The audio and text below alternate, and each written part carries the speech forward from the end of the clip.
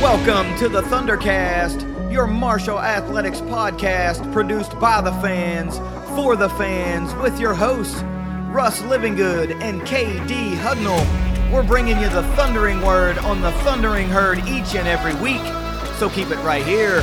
The Thundercast is on the loose.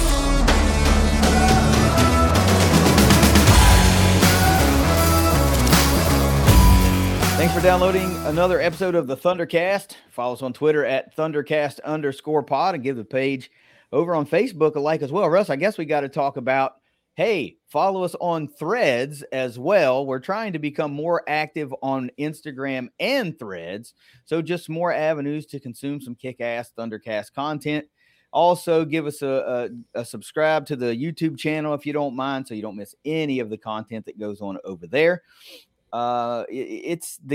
Let's talk about what's going on in this episode. Russ has at least 5 things that I have no idea what they are, but the breakdown series is going to continue this week with the linebackers. And man, in preparation for that, I thought it was going to be a, kind of average prep time type deal. And man, there was a lot more movement and moving and shaking than I figured going into this. So this was a pretty intensive breakdown coming up later in the episode. And of course, we're going to take you around the herd. So we've got a lot to get to, but before we get started, let's get a quick word from our sponsors at 304carwreck.com.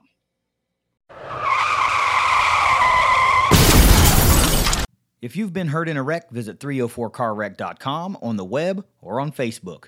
You can't stop a bad driver from crashing into you and making you a victim, but when you're hurt and you try to deal with the insurance companies alone, you set yourself up to be a victim again. Don't be a victim twice. Jason and Matt can't protect you from bad drivers, but they can protect you from the insurance companies. Find them at 304carwreck.com. Russ, let's start this episode off like we always start our episodes off, with at least 5 things every Herd fan needs to know. Yeah, KD, and as always, 5 things every Herd fan needs to know. This week, brought to you by Ignite Link, the Tri-State's premier IT management team. Number 1, Cam Fancher and Owen Porter will be the football representatives at Sunbelt Media Days. That is July 25th and 26th next week. First off, super cool, right? I don't think there's anybody that was surprised to see Owen Porter going to rep the herd, right? Because he's kind of like one of the odds-on favorites you think right now for preseason defensive player of the year type thing. But I think most people were maybe expecting to see Rasheen Ali make the trip, but he made the trip last year, if I'm not mistaken. And I think this kind of puts to bed a lot of rumors that, might not necessarily need put to bed. But if you're taking your quarterback to media days, that kind of says to me, he's our guy. At least for week 1, he's our guy. So I want to have a little back and forth here instead of just talking for a minute and then you say something and then we move on. So there was a lot of discussion that was sparked over this, and especially on social media when I put it out there that Marshall had released who was going. Yeah. So what do you think about? I mean, there's no really discussion about Owen, right? We all knew that was going to happen, or we're. Well, I'm going to include him for a point that I want to make. Offensive captain, defensive captain. That's the way I see it. You're taking. Last year we took somebody from offense, somebody from defense. If I'm not mistaken, it was Ali and Neal. Wasn't that who it was? I'm pretty sure. Yeah. So this year, taking defensive guy, probably the captain of the defense, definitely been here the longest. All the accolades seemingly ready for him for this year. And we're making a statement of, hey, it's our quarterback. Who do you want to be your big guy on the offensive side and your team overall? You want it to be the quarterback. And I think that's what it is. And it seems to me like a mirror. We're saying, okay, we got Owen Porter. We got Cam Fancher. That's our captains of both sides. That's our leaders of both sides, and that's who they're rolling with. Now, leaders might be a better word, because for at least a couple of years, Marshall has done like a game-by-game captain, like game captains. No, a captain is the loosest sense of the word. Right. I definitely mean leader more so, but the head of, and there you go. Yeah, but it's also kind of just time, right? Because Cam Mm-hmm. had moved into the role midway through the season last year. He progressed great. I still for the life of me, cannot figure out why folks are like, I just don't think he's got it, man. I'm like, he's 6-1 in 7 starts. Who anybody in the country is pretty much going to take that. Right. Like the win-loss record, right? Right. Any team in the country is going to say, you put me a freshman or a redshirt freshman quarterback midway through the season and thrust him into action when you're a 3-3 ball club and needing to have a turnaround, and he's going to go 6-1. Every team in the country is going to go, I'll take it, right? Yep. I'll take. So I don't get it. I think too many people, and this is not a knock on any other quarterback in the roster, especially Cole Pennington, who we're going to talk about. I just think people are blindsided by the last name on the back of the jersey. 100%. And I also want to see Cole Pennington in the game. I want to see what he can do too. Everybody Not because he's Chad's son, but because he's a quarterback on our roster, right? Mm-hmm. So, but Cam's the guy right now, seemingly the guy right now. And you're going to take him to media days that's saying, hey, he's our guy, at least to start the season. Now, we don't know if an injury or whatever happens. Happens. We're not speculating that. But he's the guy. So either you get behind the guy and support the guy, or you're just going to be disappointed. And you know how we do. We just choose to support, right, our players. That's right. I trust our coaches to put our guys in the best position to win. Yeah. So who the hell am I to question that? Just because I look at it like this. You can't expect to win, but only want to win the way you want to win. Right. Well, I only want to win if the guys I want to see playing are playing. That's ridiculous, right? Yeah. Win games. And if you're not winning games, then you ask the questions. All right, is it time for a change? We saw it last year, right? We weren't winning the way we wanted to, and it was just time to make a change. So yeah, I'm 100% cool with this, man. I think I'm a bigger Cam Fancher fan now than I was going into the season last season, and I'm a bigger fan now than I was midway through last season and at the end of last season. Yeah. So, I'm just kind of on board, right? I trust Huff. I trust Trickett. I trust what these guys are trying to do. So 100% same. Only thing that I'll add, we talked about the wins, losses. I think that's the end all be all. But people are wanting to see 350 yards passing and 5 touchdowns out of their quarterback and air it out. And that just was not how our football team was built. We were built to run. And I don't see any of those people saying, Laborn touched it too much last year. We shouldn't have ran Laborn as much. No, I mean, that was what we were going to see out of Ali and Laborn, in my opinion. Both of them together, we were going to dominate that line of scrimmage and just run all over everybody. And unfortunately, Ali came up with that injury. So it changed the dynamics. We had to then rely on the quarterback more, and it just was not built that way, and it was not working out. We put in Cam Fancher. By the way, 7 games that he starts, I know that he played in all of the games. Probably all of them. I'm fairly certain it was all the games. Second leading rusher on the team, 446 yards. Only got 1 touchdown, but 446 yards is no slouch, and he only started 7 games. I know that he got 60 some or whatever in that opening game last year against a lower division opponent, but the guy is dynamic to get away from pressure. The guy is passing downfield. If you remember, I charted those games last year to chart the difference of here's the throws that we were making under quarterback A, here's the throws we were making under quarterback B.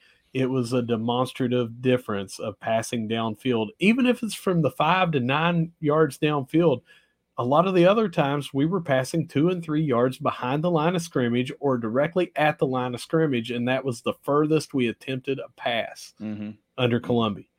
So we threw more, tried to stretch the field down, throwing over the middle, all these different things that everybody's been clamoring for. So in my opinion, if he goes down there and does not have back spasms and he puts up a better stat line, which, by the way, we won that game pretty convincingly against UConn in the bowl game. But in that game, he comes away with a better stat line. I don't think there is nearly as many people clamoring for another quarterback right now. Yeah, I just don't get it. And you've already said it. There's no other reason right now than Cole Pennington's last name that people automatically are assuming he's going to come in and we're going to be 1999, 13-0 under a Pennington. It's unfair pressure to the kid and young man, I should say. Yeah. And there is something to, well, he learned under Chad and Chad groomed him with the mechanics and all that stuff. But it does not necessarily mean you're going to get the exact same experience that we had with Chad there.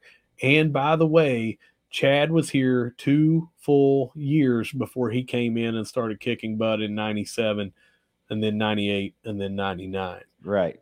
Cole you're here. You're going to expect a redshirt freshman or freshman to do what a senior Chad Pennington did? That's just unrealistic. And Cole came here later than the other two that were signed out of there, Harrison and Zamora.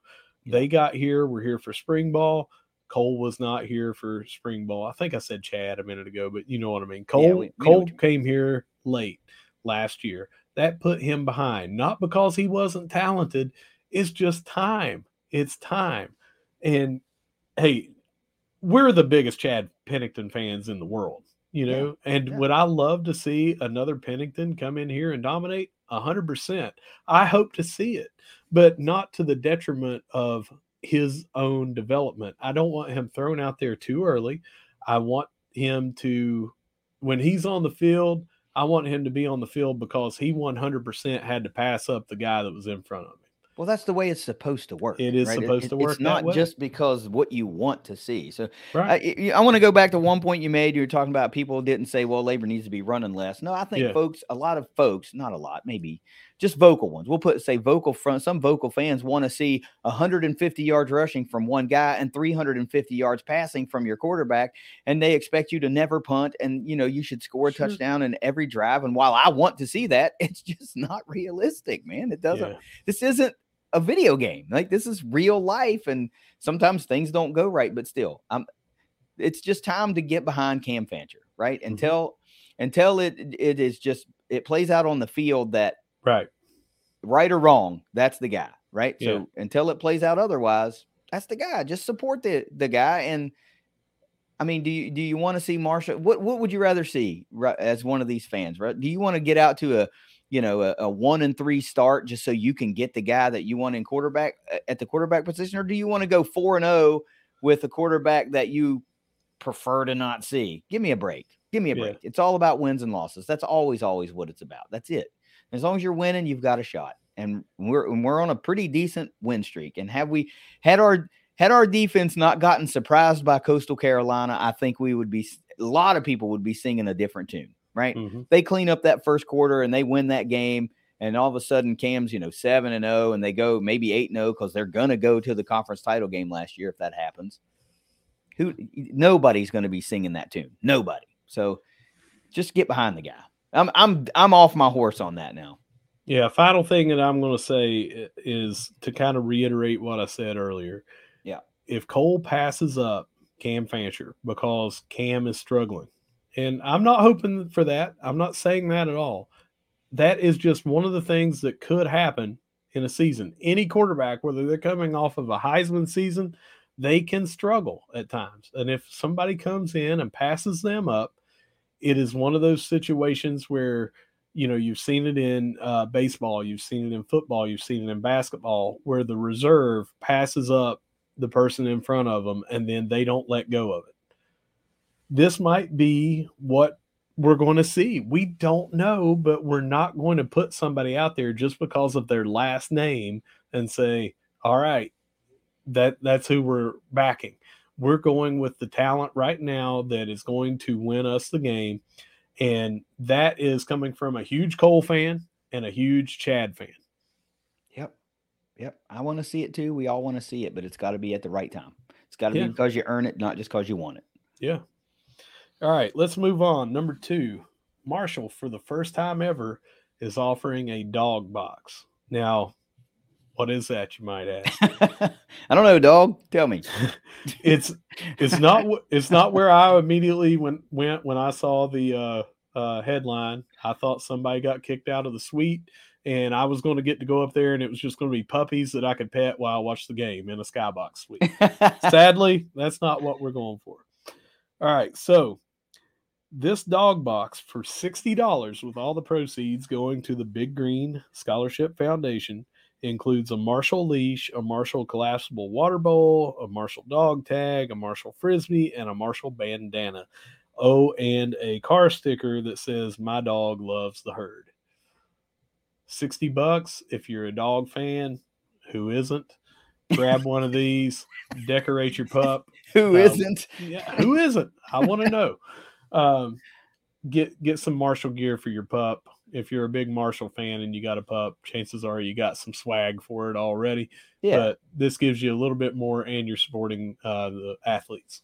Yeah, it's a nice little package, right? You can get, it's kind of like a one-stop shop deal, especially if you got a new puppy, right? Yeah. And you're looking to deck it out and make it look sweet. Just go ahead and pop for the package here. Support the Big Green. It's pretty cool. But how many dogs do you see around town all the time with the herd bandana on or something like that, right? So you get a few more items in there so you can really get the whole package. And I think I'm with you. I think it's just a pretty cool thing just to make available. And yeah, I'm a dog fan. We have a dog, but she's insane. So I don't know that she would probably just kind of chew everything up, but I think that's really cool. A really great way to have another member of your family support the herd, right? Because everybody kind of sees their dog as a actual true member of their family, not just an accessory of it, So it's just a cool way. Sign up and pop for the package and give a little extra support to the Big Green along the way. How do you lose on that? That's a win-win. And we are always looking for an excuse to get more swag for herd everything. Whether it's a keychain, no matter what it is, you're looking like, well, I don't have herd here. I'm going to put some herd there. Yeah. So just grab one. All right. These next three, KD, they're all very, very similar. But we're going to start off with Herd Tennis is an ITA all-academic team. Meanwhile, 6 players were named to the ITA Scholar Athletes. Thoughts before I get into who it was? You know the word. What is it? What's that word? Anytime it's academics and it's the herd and it's our athletes, that's a differentiator to the program. And we're not talking about, again, just, everybody made a 3.5. Well, that's awesome, right? That's like Dean's Lift stuff. So that's cool too. I'm not trying to diminish that. And it's not like we led the Sun Belt in this and, that's where it stopped. It's these national accolades, these all academics from these major organizations. That's where the differentiator part comes in, because it's not utterly shocking or overly shocking to see athletes from all of our conference mates probably land on the dean's list, or a lot of them land on the dean's list. It's stuff like this, where it's these huge organizations that recognize your athletes, where the differentiator part comes in. All right. To get this, you have to be a 3.2 and above as a team. Marshall carried a 3.419, significantly higher. Mm-hmm. And then to be an ITA Scholar Athlete, the student athlete must have maintained at least a 3.5 during the academic year. Those 6 for us was Gabrielle Clarat, Kylie Fisher, Ruby Fraser, Reiki Gillar, Sophia Hurion, and Doroteja Joksovich. Now, so several of those we talked about a lot through the season as winning matches a lot in the singles and really great doubles teams. So that's the double-edged. Usually you say double-edged sword in a negative way, but that's the double-edged sword of this, is like they're killing it on the court and they're killing it in the classroom. So at least half of those, probably 2/3 of those that you just named, were also really high performers on the court for the herd. So you love that. You love that. All right. Any other thoughts on those before we get to the next academic? Nope. All right.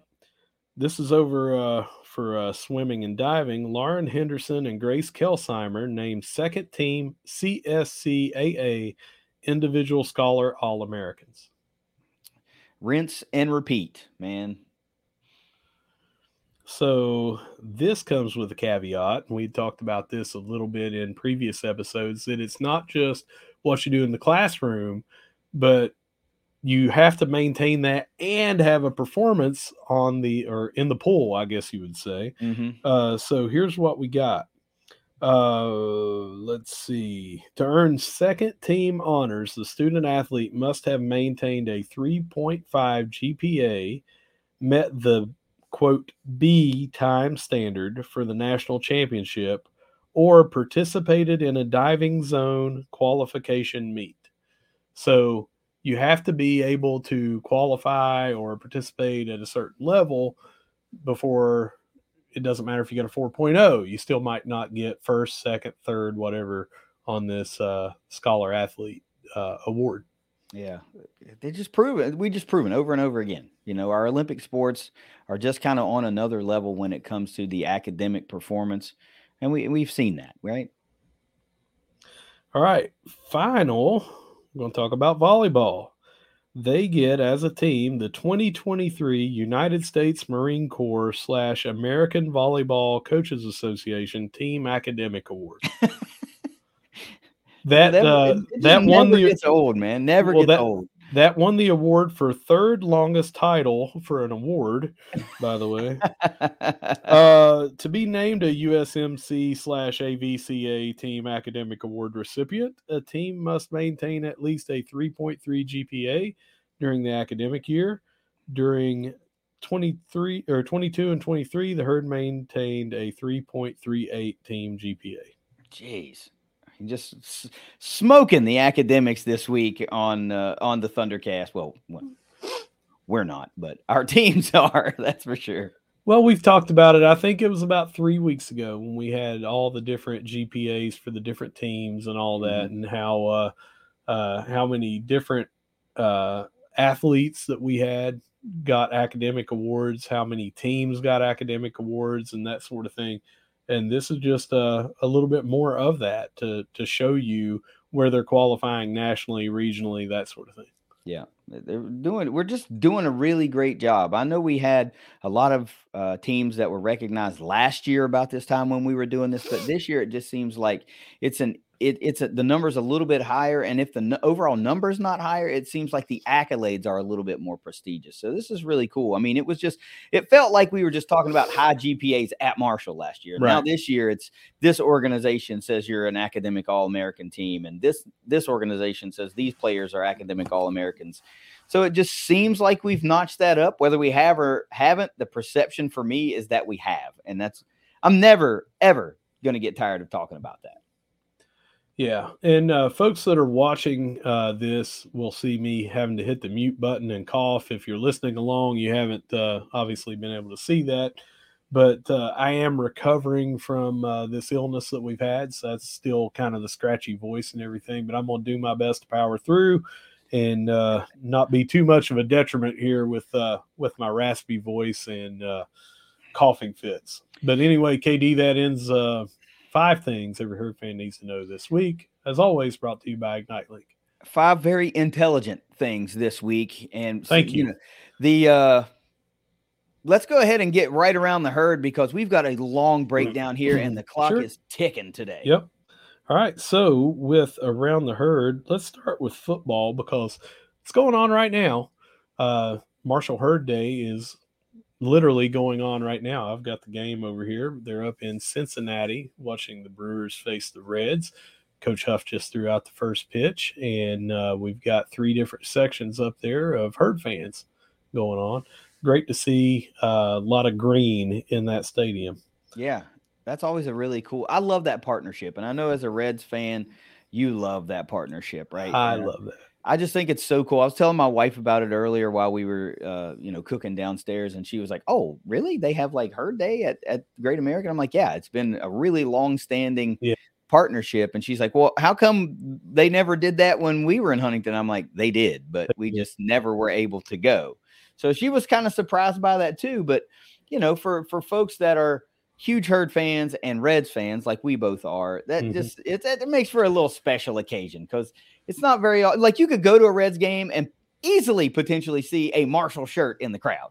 Right. As a matter of fact, I think the odds are good that you would see at least one. But if you're able to go to that game today and you get to, kind of sit back and see this clustering of Kelly Green kind of in a section, That always looks cool when you're at a place like Great American.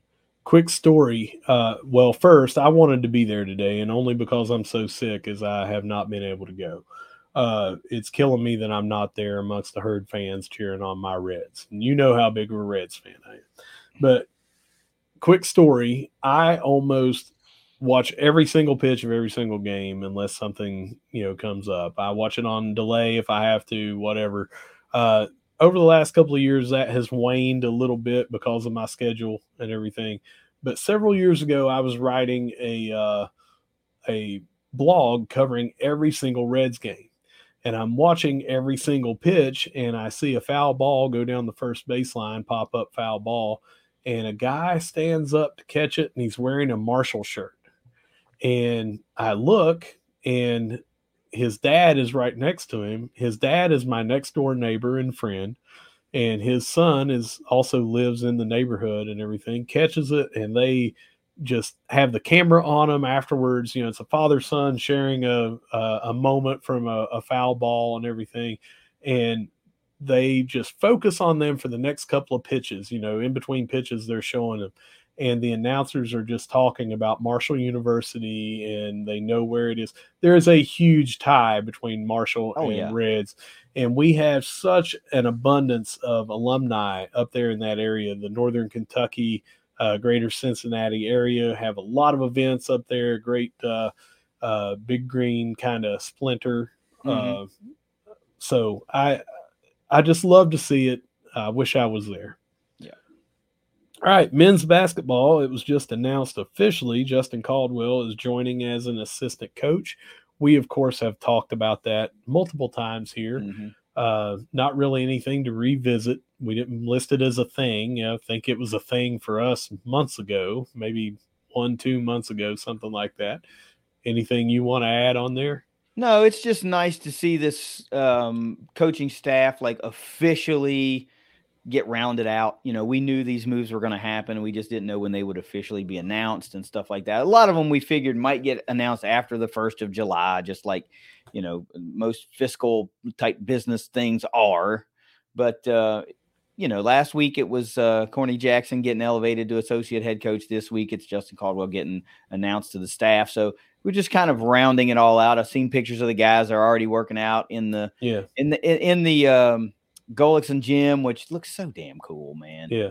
And saw even some pictures of the Heard That guys down there working out. So they had some rubbing some shoulders with the Elmore and the rest of the guys. I saw Pinova was in town.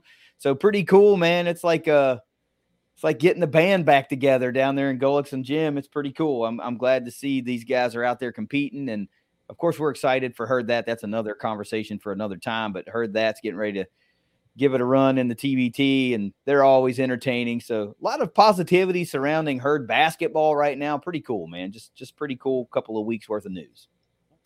Over on the baseball diamond, Zach Atkinson was drafted by the Padres with the 461st pick. That happened after we had recorded last week. So definitely want to highlight that. He was another pitcher for the Herd. Patrick Copen, we had mentioned, got drafted last week on the show. We mentioned that. And again, you put somebody in the majors or the farm system or whatever, that's more eyes coming on your team. It just shows you quite a bit about what you can do here at Marshall University. Get you more recruits, get you more everything. It just feels like we're on the cusp of seeing that annually. And I'm not talking about one guy. I'm talking about maybe 2, 3, 4 guys annually getting that getting drafted. But I'll tell you what, if you're a Southern California Major League Baseball fan, I mean, dang, you're set up there with LA and San Diego. So a couple of guys going from Huntington all the way down to Southern California, quite the trek, but I'm pumped for him. So congratulations to Patrick. Of course, we talked about him last week, and Zach Atkinson. It's super cool. I didn't know that we would see more than one name called, but that is really, really cool. Congratulations to him too. On the soccer pitch, we've got both men's and women's teams having a joint camp, and that is going on or maybe wrapping up right now. I don't know exactly what their time frame was for today. But had if I'm not mistaken, had the satellite part up in Charleston and then down here just like they did last year. Yeah. Love the camps. I mean, I love when it's camp season, right? Because, Yeah. you get to interact with the community a little bit more. Plus, you might get some eyes if you're having an elite prospect camp or something. You might get some eyes on some talent that's fairly local that you may not otherwise have gotten some eyes on.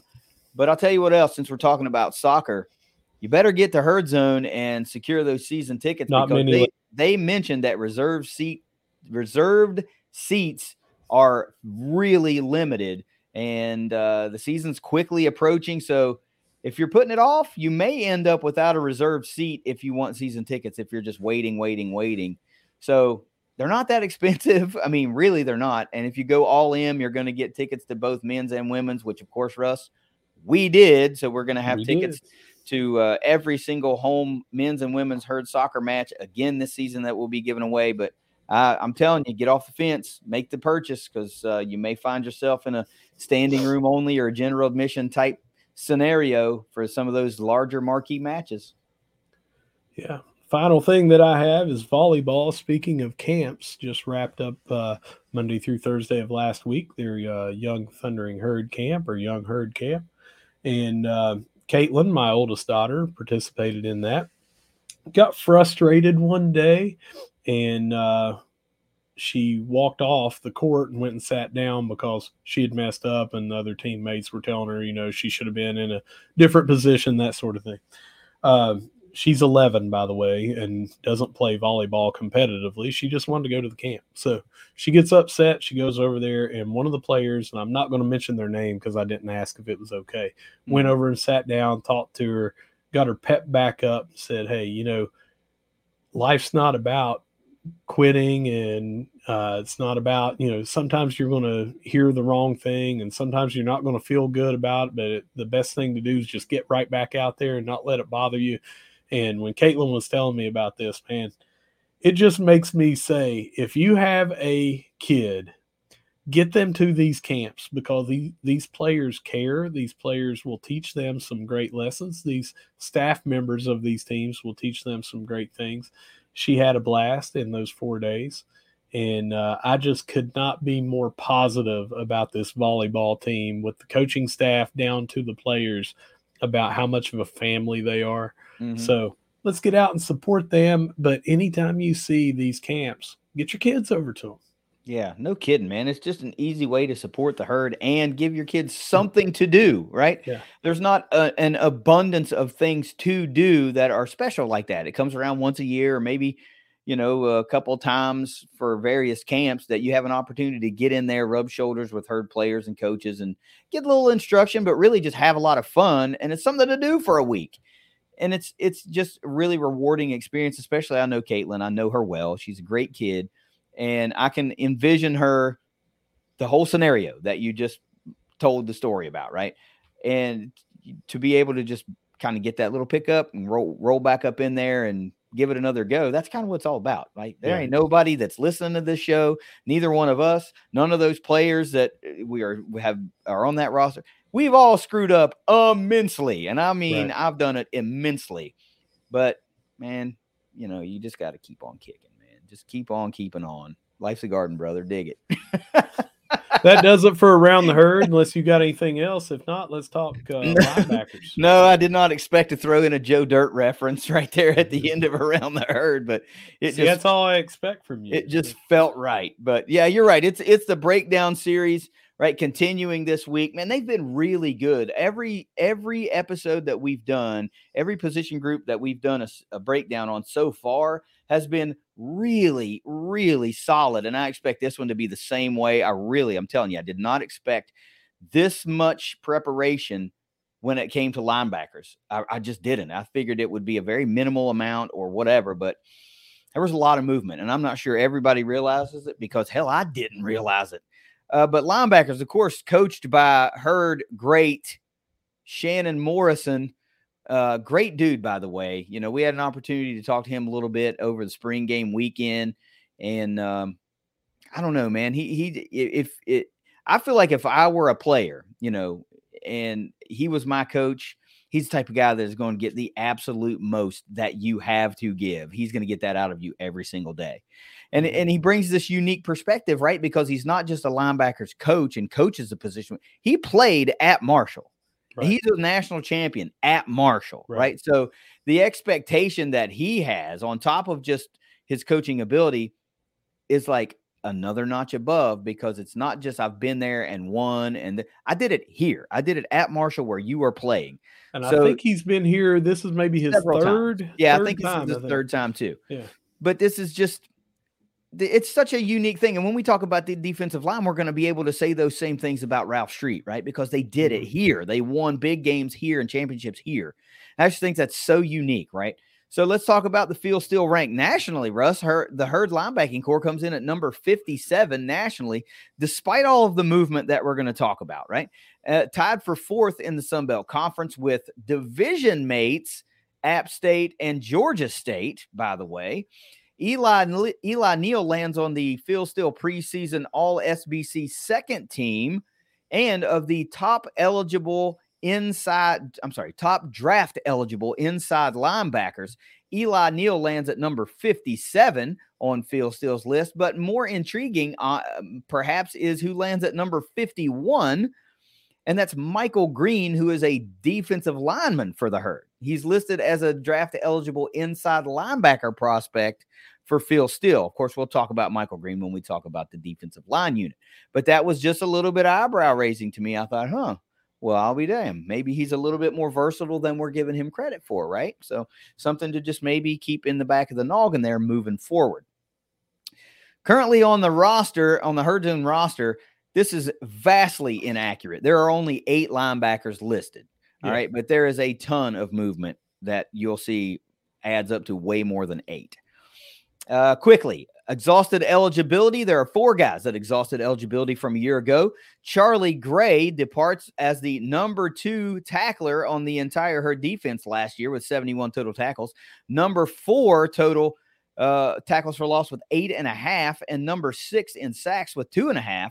He also notched 2 interceptions, a forced fumble over 13 games for the Herd. Abraham Beauplan also departs, exhausting eligibility, now up there in Minnesota trying to make a roster for the Vikings. Number 3 in total tackles on the team last year with 66. Number 6 in tackles for loss, 6.5. He also notched 1 sack, 1 interception, and a forced fumble over 12 games. That is a massive amount of production that is lost. Jace Bobo also departs after a 1-year stint with the Herd. 19 total tackles last year, 1.5 tackles for loss, and a half a sack in 9 games. And Tyreek Bell, 5 tackles in 8 games. All 4 of those guys have exhausted eligibility. Portal out. Redshirt sophomore Dan Foster hits the portal and goes to West Division foe Texas State, not on the Herd schedule this year. 7 tackles and a half a tackle for loss in 9 games last year. I would like to think most of those came on special teams, but I think Dan was one of those guys that was poised to kind of move into one of those heavy contributor roles this year. And then a couple of freshmen departed. James Smyrie heads over to UAB. No stats in 2022. And then freshman Kian Carrillo also departs. No stats in 2022. Portal in. Man, we made some waves in the portal in the linebacking core. I forgot there were this many, really. I started out and I thought, okay, there's like 3. No, there's like 5. So Kashawn Brown comes over, senior from Appalachian State, 6'2", 219 pounds, 49 career games at App State, 11 in 2022. 8 of those were starts. 39 tackles for the Mountaineers last year, 5.5 tackles for loss, and 2 forced fumbles. Stephen Dix Jr. comes over from Florida State, who might be the most intriguing of the prospects to come over in the portal. Redshirt sophomore comes over from Florida State, 6'2", 237 pounder, 21 games over 2 years with the Noles, 5 starts. He missed the entire season 2022 with an injury, but 59 career tackles, 3.5 tackles for loss in 2021 and 2020 combined. He was a freshman All-American in 2020 by Rivals and a former 4-star prospect out of Dr. Phillips High School in Orlando, Florida. And if you know anything about Florida high school sports, you'll recognize Dr. Phillips High School. Number 240 overall prospect by ESPN when he came out of high school, and the number 14 outside linebacker by Rivals, and number 19 by 24/7 Sports. Steven Dix Jr. is just a really, really intriguing prospect. If he's healthy, 100% and a full go, this could be a massive, monstrous pickup for the Herd. Landon Watson comes over from TCU, redshirt sophomore, 6'3", 255 pounds, Russ, as listed as a linebacker for the Herd. Played 3 career games at TCU. He's a former 4-star prospect, but he was the number 5 weak side defensive end coming out of high school in the state of Texas, and the number 32 weak side defensive end nationally by 24/7 Sports. So another hybrid type prospect to wonder how the hell are they going to utilize this guy? Is he going to put his hand in the ground maybe from time to time, or is he going to line up on the outside and wreak havoc? I mean, it's an intriguing bit. 6'3", 255? What? Then, of course, you've got Ty McBride, the junior from Incarnate Word, 6'2", 229-pounder, 35 tackles, 3 tackles for loss, 1 sack, and a pass breakup in 2022 in 10 games at Incarnate Word. And lastly, maybe the most accomplished from a statistical standpoint, Mark Viacek, the 6', 222-pound junior. He comes over from Southeastern University. Get this stat line, dude. 189 career tackles, 20 and a half career tackles for loss, 7 and a half career sacks, and 3 fumble recoveries in 3 years. I've got more info for him later when we get into the breakdown, but dang, nearly 200 career tackles comes over to help bolster this Herd linebacking unit. Incoming freshmen. We've got a quartet of incoming freshmen. Jaden Yates is probably the name that most folks will recognize. 6'1", 220-pounder, a 3-star prospect, comes in from Columbus, Ohio. And yeah, that name sounds familiar. He is the son of Marshall Hall of Fame linebacker Max Yates from those late 90s, early 2000s type teams. Then you got Javen Hall, the 6'1", 220-pound 3-star prospect from Roswell, Georgia. Mathis Haygood, another intriguing prospect, 6'3", 200 pounds, a 2-star prospect from Rivals coming from Tyrone, Georgia. And then a JUCO guy, probably should have listed in the portal section, but Jonathan Perkins, 6'2", 235, JUCO from East LA College. Russ, that is a ton of movement, man. You're talking about 9 guys coming into the program. That's why I say that roster listing 8 is vastly inaccurate, because I don't even talk about Eli Neal and those guys. Right. So before we get into projected starters, what about all this freaking movement? Which of these guys leap off the page for you just from a knee-jerk reaction? Well, first, there's a lot of movement because it was necessary. You can't have the people that left, both from exhausting their eligibility, but also hitting the transfer portal, and not add back to the depth. Mm-hmm. I think that's one thing that you always see out of Coach Huff. He's going to make sure we have depth. He's going to make sure we have size and make sure we have depth. So that's the initial knee-jerk reaction. But I'm really, really excited to see some of these guys come in. I'm really intrigued by some of the size that we have. You are. But it's going to be interesting. And anytime that you're replacing Beauplan and Gray, who, seeing both of those guys come back last year, really helped, especially Charlie Gray, announcing that he was coming back. I mean, that was a huge differentiator. I'll use your word in a different context for a change, but real differentiator for him to come back. And now we're going to kind of have the same thing with Eli Neal coming back. So, yeah. Now, I could be mistaken, but I just have in my head that Charlie Gray entered the portal and came out of the portal. He did. To come back for that. I think he was a 6-year guy, with with the COVID thing. But that was huge, man. And he had what I love to see, that curtain call season. It was his best season in a Herd uniform, 71 tackles. I mean, he really, really made the right choice coming out of the portal, playing for Guidry and Shannon Morrison on that Herd defense. And these guys, so many of these parts just complemented each other that allowed them a number of guys to just have above average season or career seasons. So that was a great move. It's going to be a big loss. And I mean, you can't just gloss over the fact that Abe Beauplan's gone and Charlie Gray's gone and think that it won't have some sort of impact. It will. It'll have an impact, right? Because and I'll talk about that a little bit more. So let's KD, a quick aside, just to update everybody, since I already said, I'm watching this Marshall-tinged Reds game. The Reds have scored their first run in a few games, and also David Bell just got ran. So things are coming back to normal. Thank you for the update. No problem.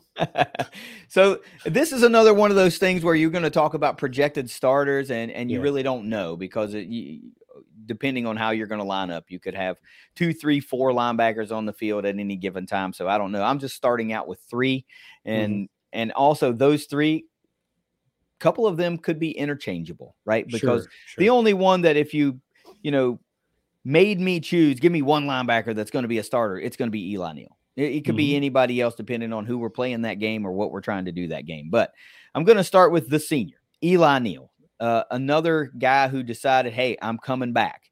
And that was one of the big 3 along with Abraham and Owen Porter, where we as Herd fans went, hell yes, because we got one bona fide weapon that we knew what we had coming back at every level of the defense, right? And those 3 in particularly are huge to what we're going to do this year. So senior Eli Neal, 6 foot, 225 pounder. Russ, he was the number 1 leading tackler on this Herd defense last year.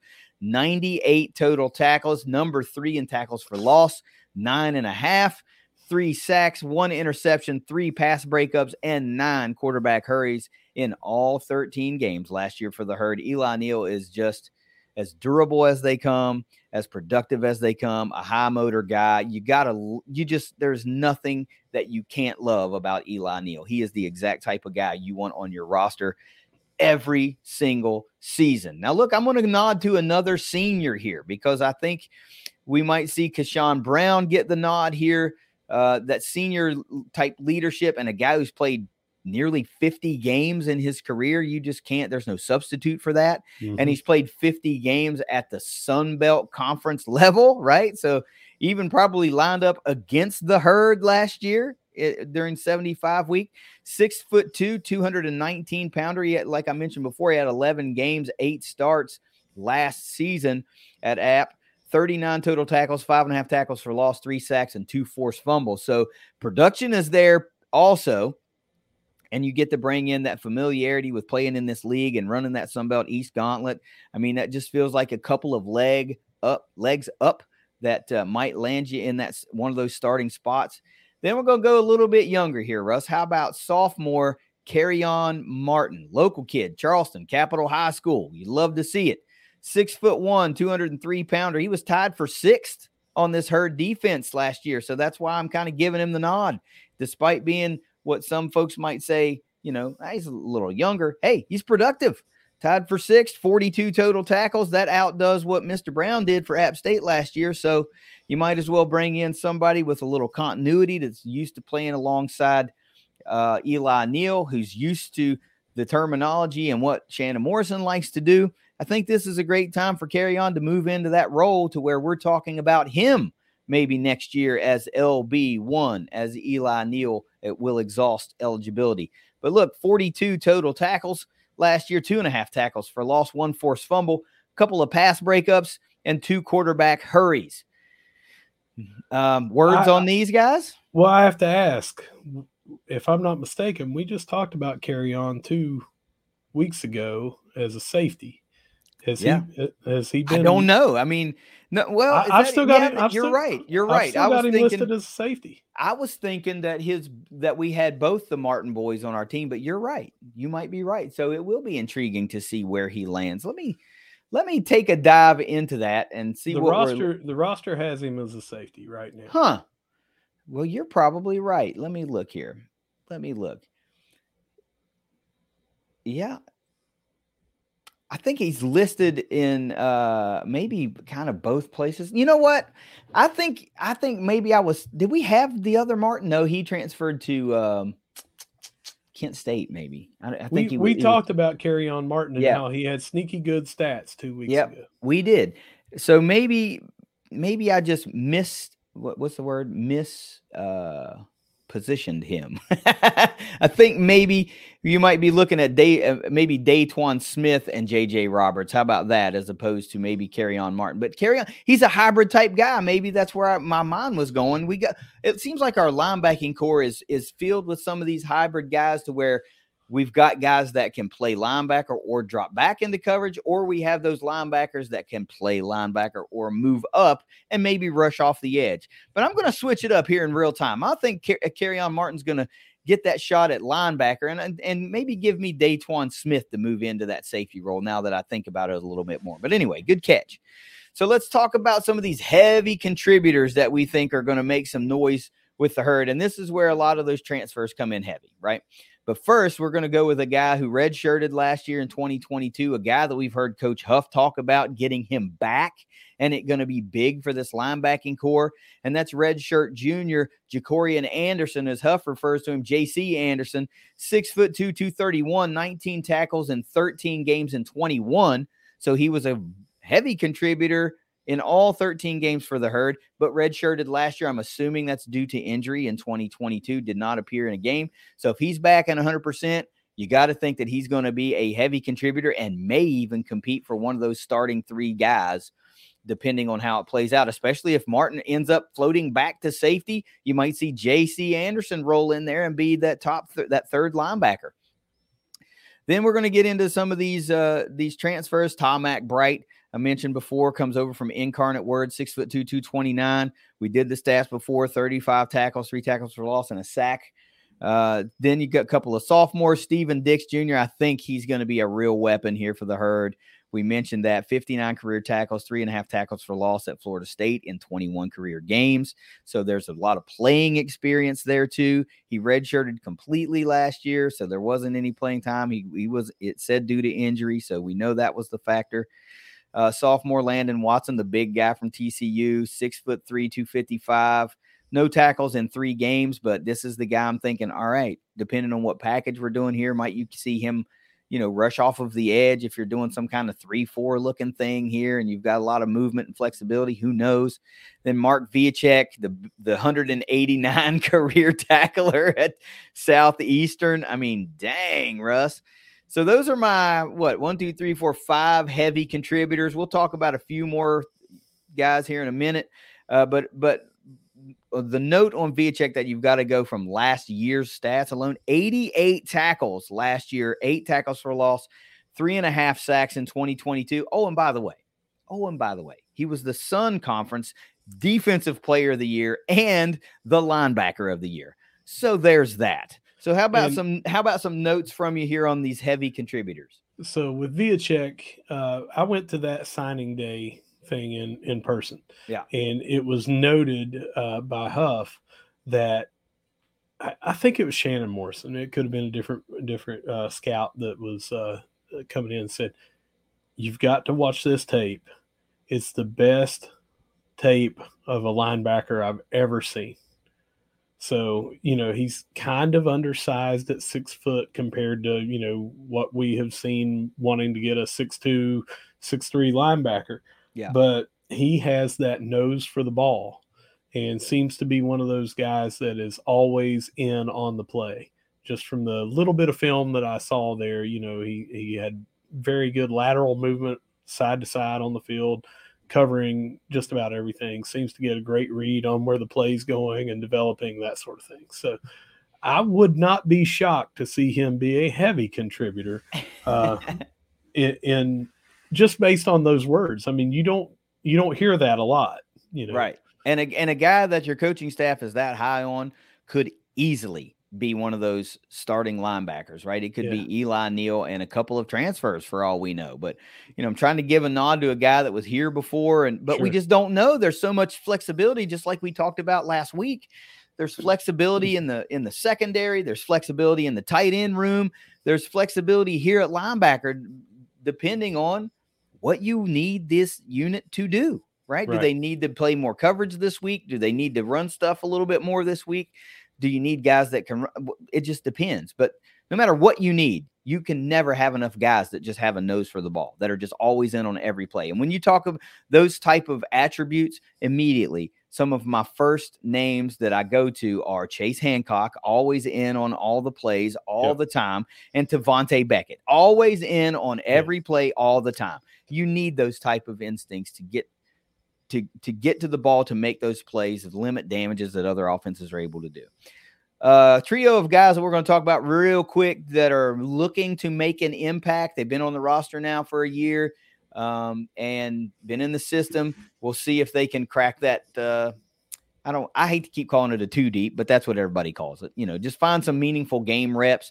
And that's a trio of redshirt freshman Andrew Morris, 6'2", 223, 3 tackles in 4 games for the Herd in 2022. Most of those probably came on special teams. But I think this is the linebacker that comes out of the state of Arizona. And I remember when we were talking about that story about how he landed. I can't remember the story now, but I thought, how the hell do we go to Arizona and pluck a kid? Right. But I think it had something to do with like he was visiting someone or something like that and ended up at a camp. Right. Like, and then we offered him, and I'm like, I can't remember the exact story, but I know it was a unique road to get to Huntington. Right. Leon Hart, redshirt freshman, 6'2", 210, I think out of the South Florida area, a guy that we were excited about last year, got injured, one tackle in 1 game, and then it was the season opener, and then redshirted. So I guess he got dinged up or whatever the case may be, and they just said, all right, let's shut it down, and you'll use your red shirt this year. And then redshirt freshman Jackson Marshall, 6'2", 213 pounds, no action at all for the Herd last year. I think he was a teammate of Cole Pennington at Sayre. So they were kind of not a package deal, but when you can get teammates to come over, that's always cool. It helps the transition for both guys to a collegiate life because there's instant familiarity there. So there's 3 youngsters that are looking to make an impact for the Herd in what is now considered to me to be a very crowded linebacker room. Russ, final overall thoughts before we go to strengths and weaknesses, or do you want to go right into strengths and weaknesses? Let's hit up strengths and weaknesses. All right. What you got for your number 1 overall strength for this unit? Number 1 overall strength is Eli Neal coming back. That was a shot in the arm that we needed. We're talking about a drastically different outlook here if you replace the top 3 linebackers and the top 3 tacklers on the team from last year. So him coming back was just mega huge. Yeah, my number 1 overall strength also Eli Neal announcing his return, but coupled with that, like you said, he was the number 1 tackler on the entire defense last year and the number 1 from the linebacking room. But it's added to that, it's the number 1 and number 6 tacklers do return. And from the linebacker room, that's number 1 and number 4. So some decent production comes in, but it's absolutely the exhale that we all got from Eli Neal saying, I'm running it back 1 more year. He wants a conference championship, man. These guys know they're close. They are close. They were a quarter away, and being on the defensive side where you got punched in the nose real quick and it was just too much to overcome. I know that leaves a sour taste, and they were just so close to be able to do it. And I think that's the added motivation, right? To now it's all about checking that box, having another great season, improving that draft stock. It's Eli Neal coming back. What's your number 2? Number 2 is we've got some hungry guys that need to make a point. One of them is Kashawn Brown. I think we all remember, his social media post, how he felt like he was done dirty by Appalachian State. And I know that we only play him 1 time on the schedule, but he's definitely going to be hungry there. But I think he's going to be hungry all year round. I think that Stephen Dix Jr. is going to be hungry all year round. And that's to say, here's another pipeline guy coming from Florida State and got a lot to prove. He was out with a shoulder injury last year, got a lot to prove to do just what some other people from Florida State have done when they've come here. And I think that some of the younger transfer guys that we have, Viacek stepping up a level, I think he'll be hungry and have something to prove that he can do what he did at that other level, he can do here. And I think that Tom McBride is going to also be hungry. So I think that we've got some hungry dudes, and nothing to me says dogs let off the chain than the linebacker group. So I really think that we'll see some hungry guys looking to make a big impact. Yeah, that's a really good point. You, especially when you talk about Keshawn Brown, because we all remember the post where it was essentially he felt like he was told to find another place to play, right? And after being there for 3 or 4 years and, being productive, all of a sudden to be like, what do you mean I ain't good enough to play here? So yeah, he's going to be absolutely hungry all year long, particularly when we go to Boone to play. That's going to be a pseudo homecoming of sorts for him, and that's even more special than if they were coming to Huntington this year, right? Yeah. He to go back and be in Boone in that environment, and I gotta feel like that's where other players, not necessarily on our roster, but other players might get intimidated by that. That's just going to be gasoline in his tank, right? So that's an excellent point, man. And I think you're right. There are a lot of other guys that want to just prove that, an injury don't set me back, or, I was just not in the right fit at my other school, or I performed really high at my lower level school and I can do it here too. Yeah. We've got a great mix of that. And that's actually leads into my number 2 strength, which is we had a potential massively impactful portal cycle with well over 300 career tackles amongst these guys that we brought in, along with well over 100 career games of experience. You just cannot substitute that last stat. Over 100 games of career experience. Either, I mean, it's at the Division I level, so it doesn't really even matter. So this could be a massively impactful portal cycle to where you have seen the future of the Herd linebacking core for next year and maybe the next couple of years right here in this cycle. There could be guys that are here for 2 or 3 years that are the guys we're going to talk about in 3 years as being, we'll compare them to Eli Neal, right? Yeah. We'll compare them to Devontae Beckett. What's your number 3? My third and final one is depth in the prospect of us having to replace 2 out of the 3 starters. It looked, like with Eli Neal not coming back or possibly not coming back, it was looking very bad. Mm-hmm. But what does Coach Huff do? Like I said, he replaces, he replenishes, and he goes out and gets talent and depth and size. And I think that that's what we've got. We've got depth again at the position. We do not have a bare cupboard.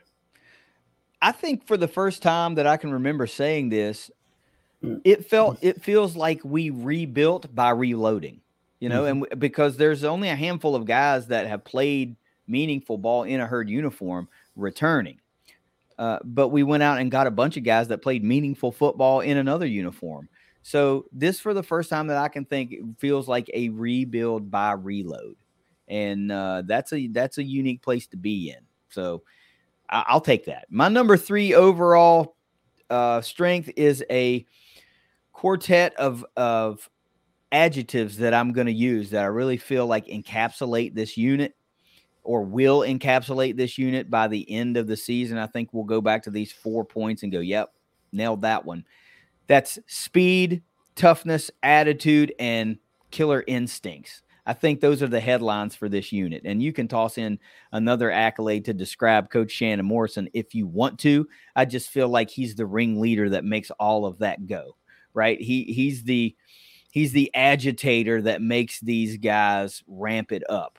But for me, it's the speed all across the roster at this position. It's the instincts, like you mentioned, with Viacek and Tom McBride and Eli Neal, that have done this on a number of occasions, like for seasons at a time, not just game-long stretches. It's season stretches.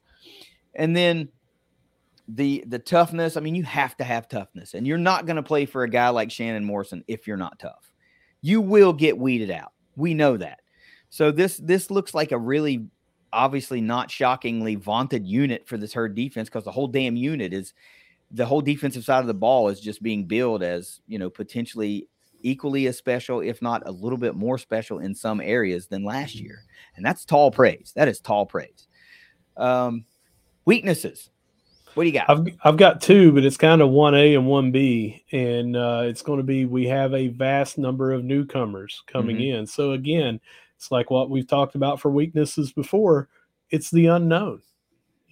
How would Viacek playing against the level that he was at translate to playing here? It could be off the charts the same. It could be better than what he did there because he steps it up, or it could be worse because he's going up against faster, bigger people. We don't know. It's the unknown. It's nothing against him. He's not a weakness. The fact that I have not seen him is my weakness. So that goes the same with these other guys. Dix is coming off an injury. Kashawn Brown coming over here, he's an unknown to us. Tom McBride coming up here from Incarnate Word, he's an unknown to us. So all these different things are the unknown, and we are replacing our number 2 and number 3 tacklers on the team. So that unknown is a weakness for me. So did you just give me both at the same time? Was that your one? Okay. No, my next one is very similar. Okay. Well, I'm just going to play off of what you said because mine are exactly like yours. It's a 1A and a 1B. And my number 2 was that there are a lot of new pieces that have to fit the machine. And this unit was a machine last year, well-oiled as well. Mm-hmm. So there were not more than just tackles. It was the impact plays that we talk about, the sacks, the interceptions, forced fumbles, fumble recoveries. That's the type of stuff that changes the aspect of a game at any given point. Right. So, yeah, you need tackles, and yeah, you need sure-handed tacklers. You need guys that will swarm to the football, but it's those impact plays that this unit was able to get in bunches that really made the difference in a lot of games. So a lot of new pieces now have to fit in to this machine, whether it be transfer or incoming freshmen or redshirt freshmen that are looking to get in there and make some noise. It's not going to be an easy task. You've got a trio of guys. You've got Eli Neal, potentially Kerryon Martin, and J.C. Anderson, who have done this in a herd uniform and are familiar with all the terminology and the expectations and all that kind of stuff, and also put up stats. Everybody else is going to have to show it for the first time. Even if they were on the roster last year, they're going to have to show it by and large for the first time. So I'm right in line with you. What's your next? Well, mine is very similar to what you just said, which was similar to what I had said, but it is the fact that they are playing together for the first time. And that's the deal. As a unit, will they have their coverage together? Same thing that we talked about with the defensive backs, bringing in quite a bit of talent, quite a bit of depth. Will they play together? Will it be a 3-game learning curve to play together? Do we have that miscommunication in a big game that is early on, or do they come in and start playing well with the machine? So that is different from the unknown, but not very much. So that's my 1A and 1B. Well, actually, my number 1 overall weakness was something you mentioned earlier, and that was the lost production of your number 2 and 3 tacklers on the entire defense, which also were the number 2 and 3 tacklers from the linebacking room, too. Yeah. That's Charlie Gray and Abe Beauplan. 137 tackles between the two of them, 15 tackles for loss, 3.5 sacks, and 3 INTs. You got to replace that. That is production that has to be replaced. So if you look at that over a season, that's 10 tackles a game that has to be replaced. That's a tackle for loss over a tackle for loss per game, a sack every 2 or 3 games and an interception every 2 or 3 games that has to be replaced. So will it? Of course it will. Will it be done amongst 2 guys, or will it be done amongst 3 or 4 guys? That's the real question, right? But there's no way you can just push off to the side that a guy like Abe Beauplan and a guy like Charlie Gray are no longer on this herd linebacking core and expect everything to just be hunky-dory going into week 1 with so many unknowns. But that's really my 2 primary things. Any final words you got there before we move into these 4 big questions? Nope. All right. Well, then let's get to it. Who are you most excited to see from this linebacker room in 2023? Eli Neal coming back for his swan song. It's exactly like what we talked about with Micah Abraham, having that chance to come back. I'm just so excited for him to come in and put that other stamp on there. He had a great season last year, Mm-hmm. but I'm excited to see what he's going to do in 2023. Yep, for me, it's Eli Neal as well, and it's the same. It's a senior. It's the guy that's performed at a high level for a number of years. It wasn't like he had a breakout season and it was just awesome last year. He's been doing it for a number of years. I mean, even as a young guy, going to Boise, getting the interception when Marshall couldn't get anything going to try to get, something sparked. Eli Neal's highlights, when his tape is done and you got a career highlight tape made, it's going to be a 5 or 6 minute deal because he's just all over the place all the time. And to be able to do it one more time, he made the announcement. These guys have probably been thinking about the conference championship literally hours after the bowl game was done. That's just how they're wired. You want what you haven't been able to attain yet, and these guys are going to put it all on the line for the Herd one more time to try to capture that Sun Belt Conference championship and go out a champion. It's 100% Eli Neal for me too.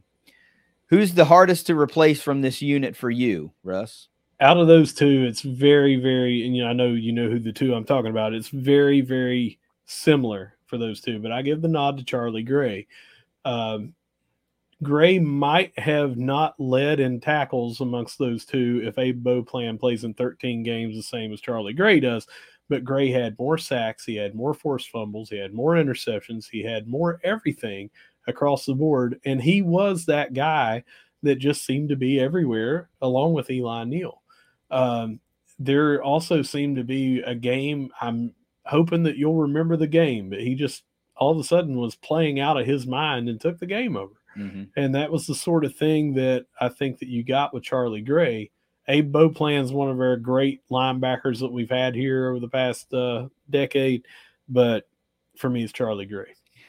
And I got no problem with that because you're right. It's back and forth, and what's going to be the game or what's going to be the differentiator between these two guys, and the fact that you used all of those impact plays to your advantage there is a compelling argument, right? Yeah. But for me, it's Abe Beauplan, and I'll tell you why. It's because he was the guy that did it every single year. You're talking about 100 tackles. It was a little off the clip last year, not quite to the total tackle output, but that's because Eli Neal had such a great year, and it's because Charlie Gray had such a great year that he didn't maybe have his opportunities to get that many tackles, but 231 career tackles for Abe Beauplan, 23 tackles for loss, 3.5 sacks, and several impact plays. If you remember, he led the Conference USA in tackles the last year we were there, and then we move into the Sun Belt. So he was just a guy that did it for so many years for the Herd. He was so reliable. I mean, no knock on Charlie Gray, but for me, it's Abe Beauplan. And I could have chosen either guy. And I think maybe the game you were talking about with Charlie, trying to look at the quick stats real quick, nothing really leaped out of me from a tackle standpoint, but I think it may have been either the game at Bowling Green or maybe the one at Troy, because he had 9 tackles against Bowling Green, 8 tackles against Troy, and he also added a sack against Troy. So it was maybe one of those two to where he started going off.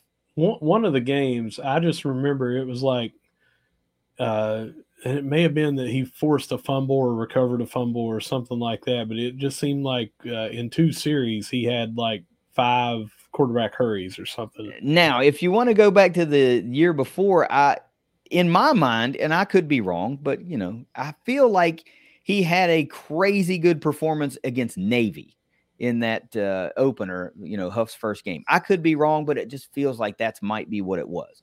So anyway, let's move along here. Who's your breakout player? You got a lot to choose from here in 2023. Who's your breakout player? I'm going with Steven Dix Jr. I think that I'm playing into that trope of, he's coming from Florida State, but they recruit a certain speed and they recruit a certain size and they recruit a certain talent level down there at Florida State, especially in the defensive side. I think that, they have a long history of having pick of the litter kind of It's true. for going there for fast defensive players and everything. He's I think he's going to come in here. He's going to have a lot to prove. Like I said earlier, he didn't play for a full year. I feel like he's going to be hungry, and I think that we're going to get a really good year out of him. And maybe surprisingly, not surprisingly, Steven Dix Jr. is also my pick as potential breakout player for a lot of the reasons you just said. And I think Florida State's getting a bad rap because of how mediocre or below average they were for a number of years before bringing in Mike Norvell. And, we've got Adam Fuller is down there, who was a Herd defensive coordinator here. We know what he used to do for the Herd. So you're still right. Even though Florida State dipped for a number of years, they are still a marquee program here in the state of Florida. They still recruit at a very, very, very high level, borderline elite level, especially in some of those particular categories like linebacker. And it's not just about the hype, right? Because he comes from Florida State. It's the fact that he was a Rivals freshman All-American in 2020 and then, had a little bit of a downturn in 2021 and then got injured. So let's talk about another guy who was looking to make some history for himself, who comes over from Florida State by the name of Kalen Laburn. That worked out pretty well, didn't it? Yeah. It was decent. It certainly did. And I think this guy's got all the physical attributes to come in and just be a dominant force. He might not be a week 1 starter, but he might be a week 6 starter. You know what I'm saying? So the type of breakout ability there is kind of sort of off the charts. And you also have to give a little bit of a nod to Viacek because he has performed at a really high level for a number of years. You've got to get a little bit of a nod to Tom McBride because he's done it. And you've got to give a little bit of a nod to Keyshawn Brown. But overall, for guys that haven't been 2, 3, 4 years, I think it's Steven Dix Jr. I think he might be the guy that we talk about next year as wow, doing that. Wow. Can you believe what we saw? How about your MVP from the unit overall? Eli Neal. He's the upperclassman. He's the senior statesman. He's the leader. He was the number 1 tackler on the team last year. He's going to be one of those big 3 that came back that is going to change how this defense shapes up. I mean, you talk about those 3 not coming back, it's a drastically different outlook on this season. And 3 all-timers coming back. So he's one of those all-timers, and I feel like he's going to be the leader of this position group. He's going to be the leader of this room, this linebacker room, and I think that his play on the field will match that leader quality that he has. First off, right off the bat, Eli Neal is my MVP as well. And I don't think anybody can honestly bet against him, right? Based on everything we've seen him do, based on the career he's had. But I also think he's been that leader for a number of years. Even as a young guy, I feel like he moved into that role or kind of stepped into that role as being a leader through his play on the field, right? You don't have to be the rah-rah guy. He might be. I don't know him, but, he seems like the guy who's quiet and just lets his work do the talking. I could be wrong. These guys if any of these guys on the team are listening to this, they might go, geez, you really don't know Eli because he might be a cut up for all I know, but he just seems like he likes to let his work do the talking, right? I mean, they all jaw a little bit on the field and stuff like that, but I just feel like he's been a leader for a number of seasons, and this is the last one. He's going to set the tone, right? He's going to set the tone, and I am more than just looking forward to seeing how it all plays out on the field. These seniors, man, they hit a little bit different, and I don't mean that like in a football pun, but it feels good when those are the guys that are impactful players, that want to do it one more time for the Herd. So give me Eli Neal as well. Russ, if you got any final words, man, let's have them, because that was a really great linebacker breakdown. I got to say too, I always forget to do this. If you're listening to these episodes and you have opinions and you have a thought on some of the things that we talk about, feel free to leave comments in the YouTube channel, because we read those, we respond to those, and we like that interaction over there. You can't always get that same interaction on Twitter or Instagram or Facebook, because we realize you're listening to the show and it's really easy to just leave a comment. So feel free to do that. And also, please, golly, share the links with your friends and help more Herd fans find what we're doing here, because we love these series and we want everybody to be as informed as we can make them, whether it's 100% accurate or like 85% accurate. We're trying to do the best we can. Final word on the linebackers. I forgot to bring it up every time we had talked about Stephen Dix Jr., but he was a Seminole scholar all 3 years that he was down there. Now, throw out your jokes about what that might be for Florida State versus other schools. I don't care. If they have a certain standard, I doubt that they're saying, well, if you get above a 1.7, you're a Seminole scholar. You still got to perform. And that just goes to show he's not just the athletic specimen, but he gets it done in the classroom and everything. That probably tells you, as a linebacker, he's going to make really good decisions and reads and know the playbook and all that sort of thing as well. So that's just one more reason I'm so kind of high on him. You got any final words otherwise on the, not just the linebackers, but the episode as a whole, or this week as a whole? If not, take us out of here. Yeah, final words for me is that we've hit a little bit of a lull for a reason on our website, thundercast.online. And that was specifically designed that we were going to have kind of a hard launch on July the 1st. So we held back a couple of articles. We held back a couple of things and features that we had planned to roll out. What happened? KD got sick and was down for a while. And then as he's not yet better, I get sick with this, what seemingly feels like a month-long disease that I've had. But look for some big things to happen over the next 2 weeks at thundercast.online when we have that true official hard launch. And then we start seeing a lot of content over there. And as always, if you want to write from a fan's perspective on any of the sports that Marshall has, feel free to DM us or email us, and we will see what you got. We'll see if we can put you in there. Yep.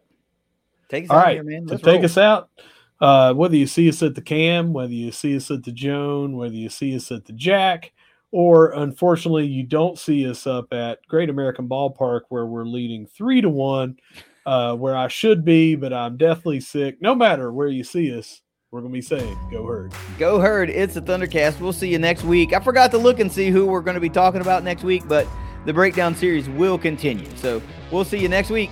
Later.